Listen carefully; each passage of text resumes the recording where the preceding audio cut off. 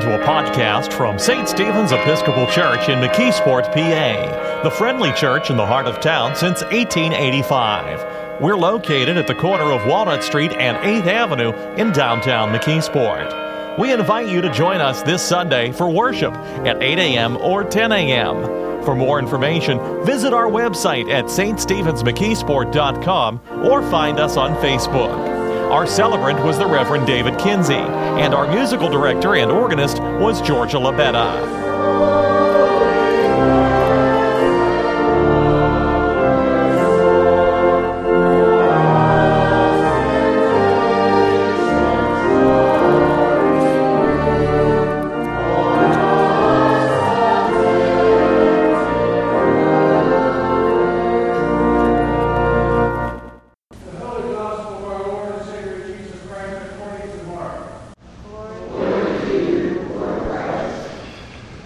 Jesus went on with his disciples to the villages of Caesarea Philippi, and on the way he asked the disciples, "Who do people say that I am?"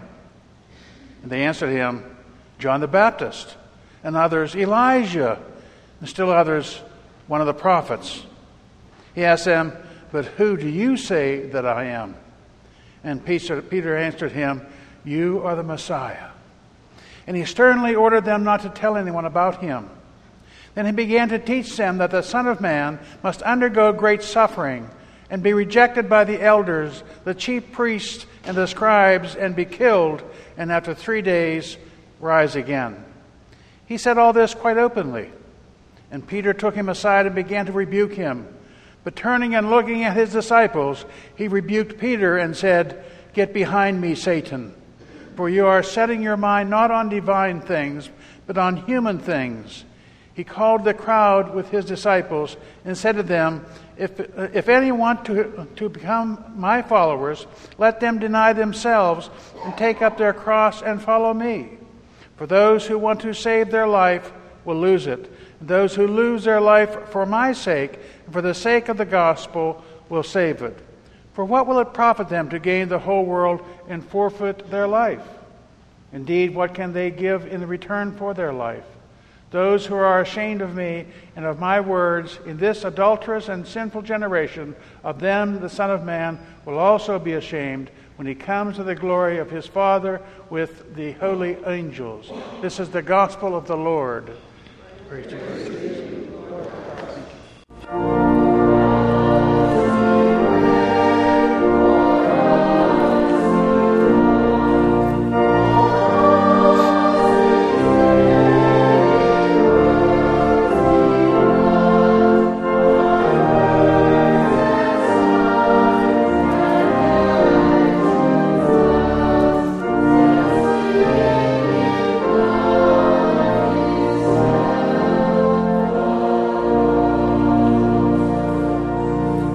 Be seated, please. I'd like to take you back in time, especially if you're over the age of 60. Do you remember your first telephone number? Anybody tell me what their phone number was back in? Yes, Marcia. 6784025. Write that down.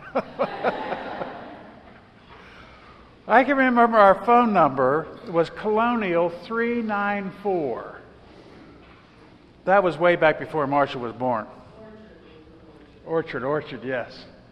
But it's interesting because in West Virginia, my parents had a dairy farm down there, and they had a party line.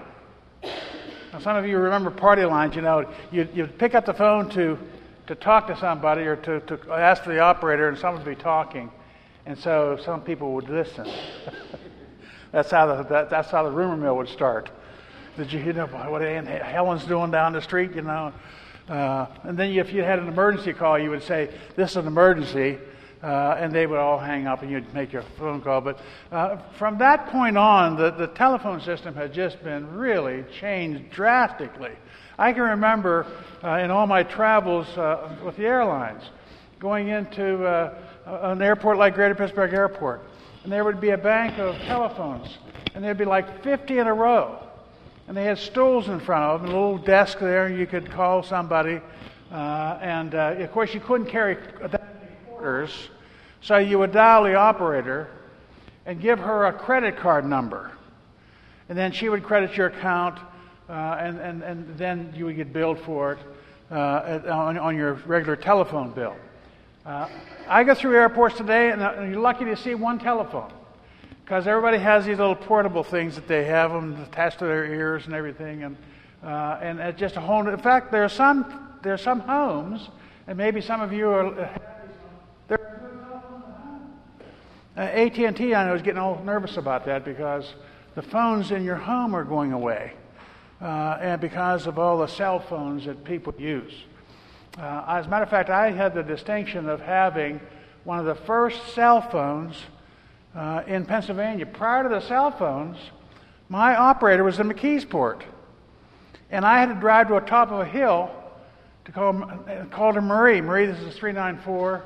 Could you dial this number for me? And it was interesting because I never did meet Marie, and I was on his phone for a number of years. But it's changed drastically over the years because now, you see, we have these cell phones, and that's a whole new generation. I'm sure some of you remember Dick Tracy talking into his watch.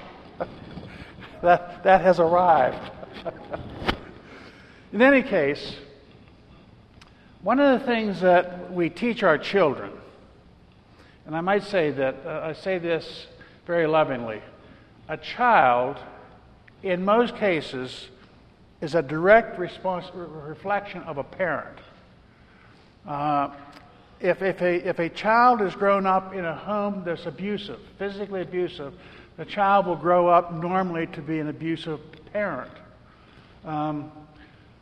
But one of the things we do teach our children is when you go off to college, you can understand this, Pam. When you go off to college, it used to be you'd get on a bus and travel to wherever you went to school, and then the secret code was this: call home, collect, and ask for Jim Smith. Jim Smith doesn't live there. But if you ask for Jim Smith and say, well, I'm sorry, Jim Smith's not in, say, thank you very much. That's a signal that you arrived safely. Now, what did we just teach our child at that point? To cheat. If you're a young child and you get on a highway and you see your parent or guardian going 75 miles an hour in a 55 mile zone, what does that tell the child? Well, honey, you have to understand, the police understand that you can go a little bit faster than the speed limit. It doesn't say you can go faster than 55 miles an hour. It says 55, not 75. And so the way we teach our children is a direct reflection on how we teach them. How we teach them to cheat. Sometimes you'll get these, like U.S. Steel and some of these executives that come home with piles of pens and papers and stuff, and for their home use. I'll never forget, there was a friend that was president of a union, and he told his children that the company expects you to steal from them and take that kind of stuff. They expect that. No, they don't expect that. It's just what we teach our children. I'm going to tell you before I talk about a collect call. There's a gentleman who comes to this church. His name is Joseph. Some of you may know Joseph. Joseph is a street person living here in McKeesport. Most street people live as a street person because they chose to live that way. And by the way, Joseph normally comes to our 8 o'clock service.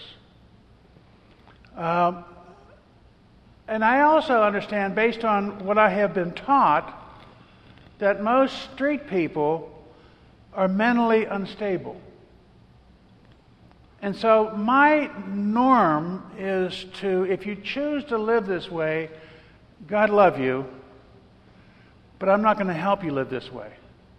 And so my dad would always go past a street person, always would give money. The only time I give money to a street person is if they're an amputee or missing a leg or they're blind. I was here in church a couple days ago, and Joseph gave Daryl, the gentleman that cleans the church, $8. That's all he had. Gave it all. He took off his watch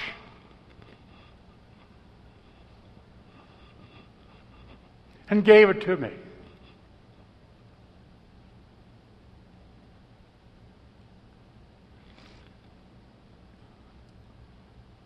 I honestly believe, as Scripture points out, there are people in the Bible that are reflective of Jesus. He was here this morning, and I was telling that story, and Sharon, our great secretary, locked up the watch. And I told him, come Monday morning, I want you to come back and get your watch. He said, no, that's yours. No, I want you to have it back, Joseph. I don't know. And I'm not being facetious by any stretch of the imagination. Joseph could well be Jesus Christ. That's the thing that frightens me. By saying no to somebody who is begging, that could well be Jesus Christ.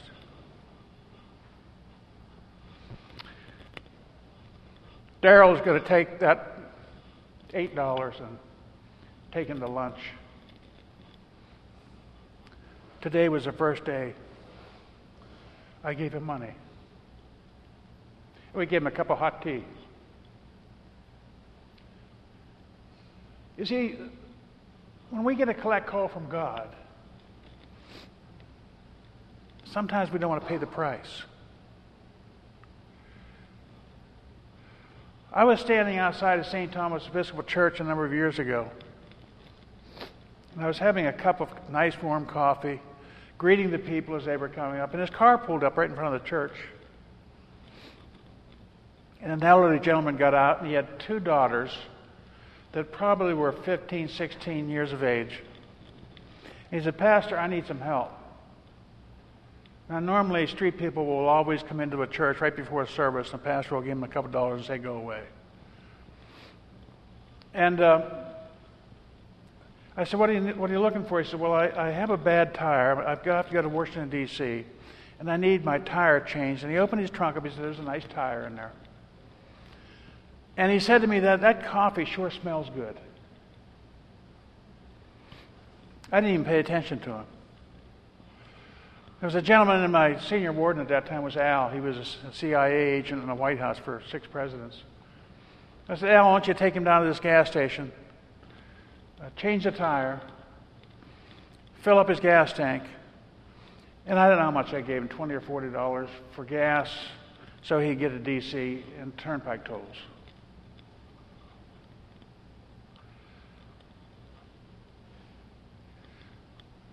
I guess it was 3 or 4 days later, I was honored by the women of Canonsburg in Houston at a luncheon. And they were lauding and praising me for all the things I've done for the community. And when I got up to speak,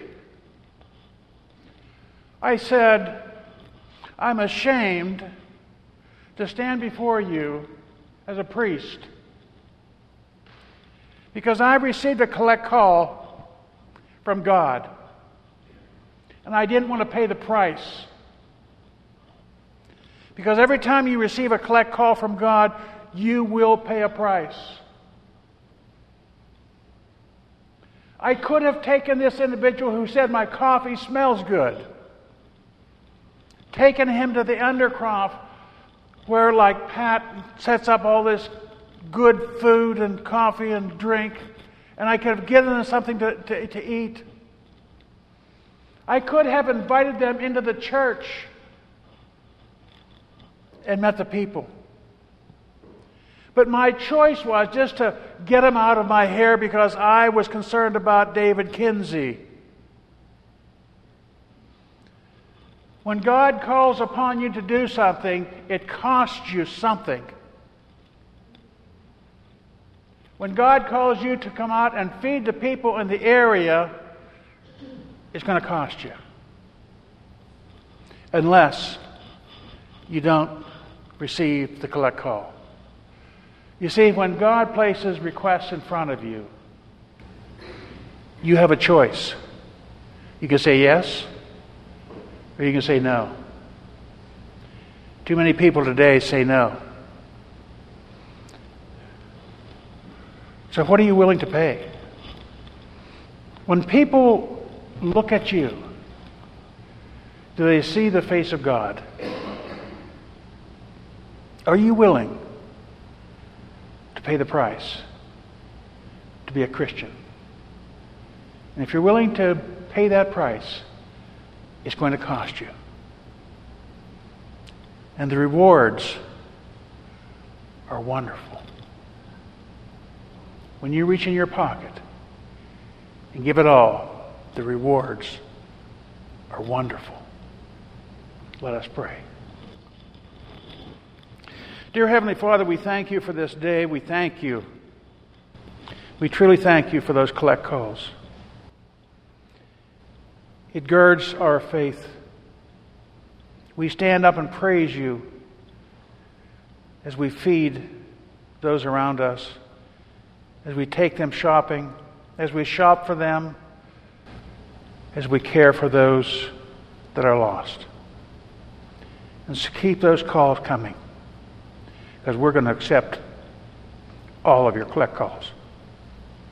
Amen. You've been listening to a podcast from St. Stephen's Episcopal Church, located at the corner of Walnut Street and 8th Avenue in downtown McKeesport since 1885. Heard today were the Reverend David Kinsey and our church choir under the direction of Georgia Labetta. We invite you to join us for Sunday worship at 8 a.m. or 10 a.m. For more information, visit our website at ststevensmckeesport.com or find us on Facebook. Thank you for listening, and may God bless you.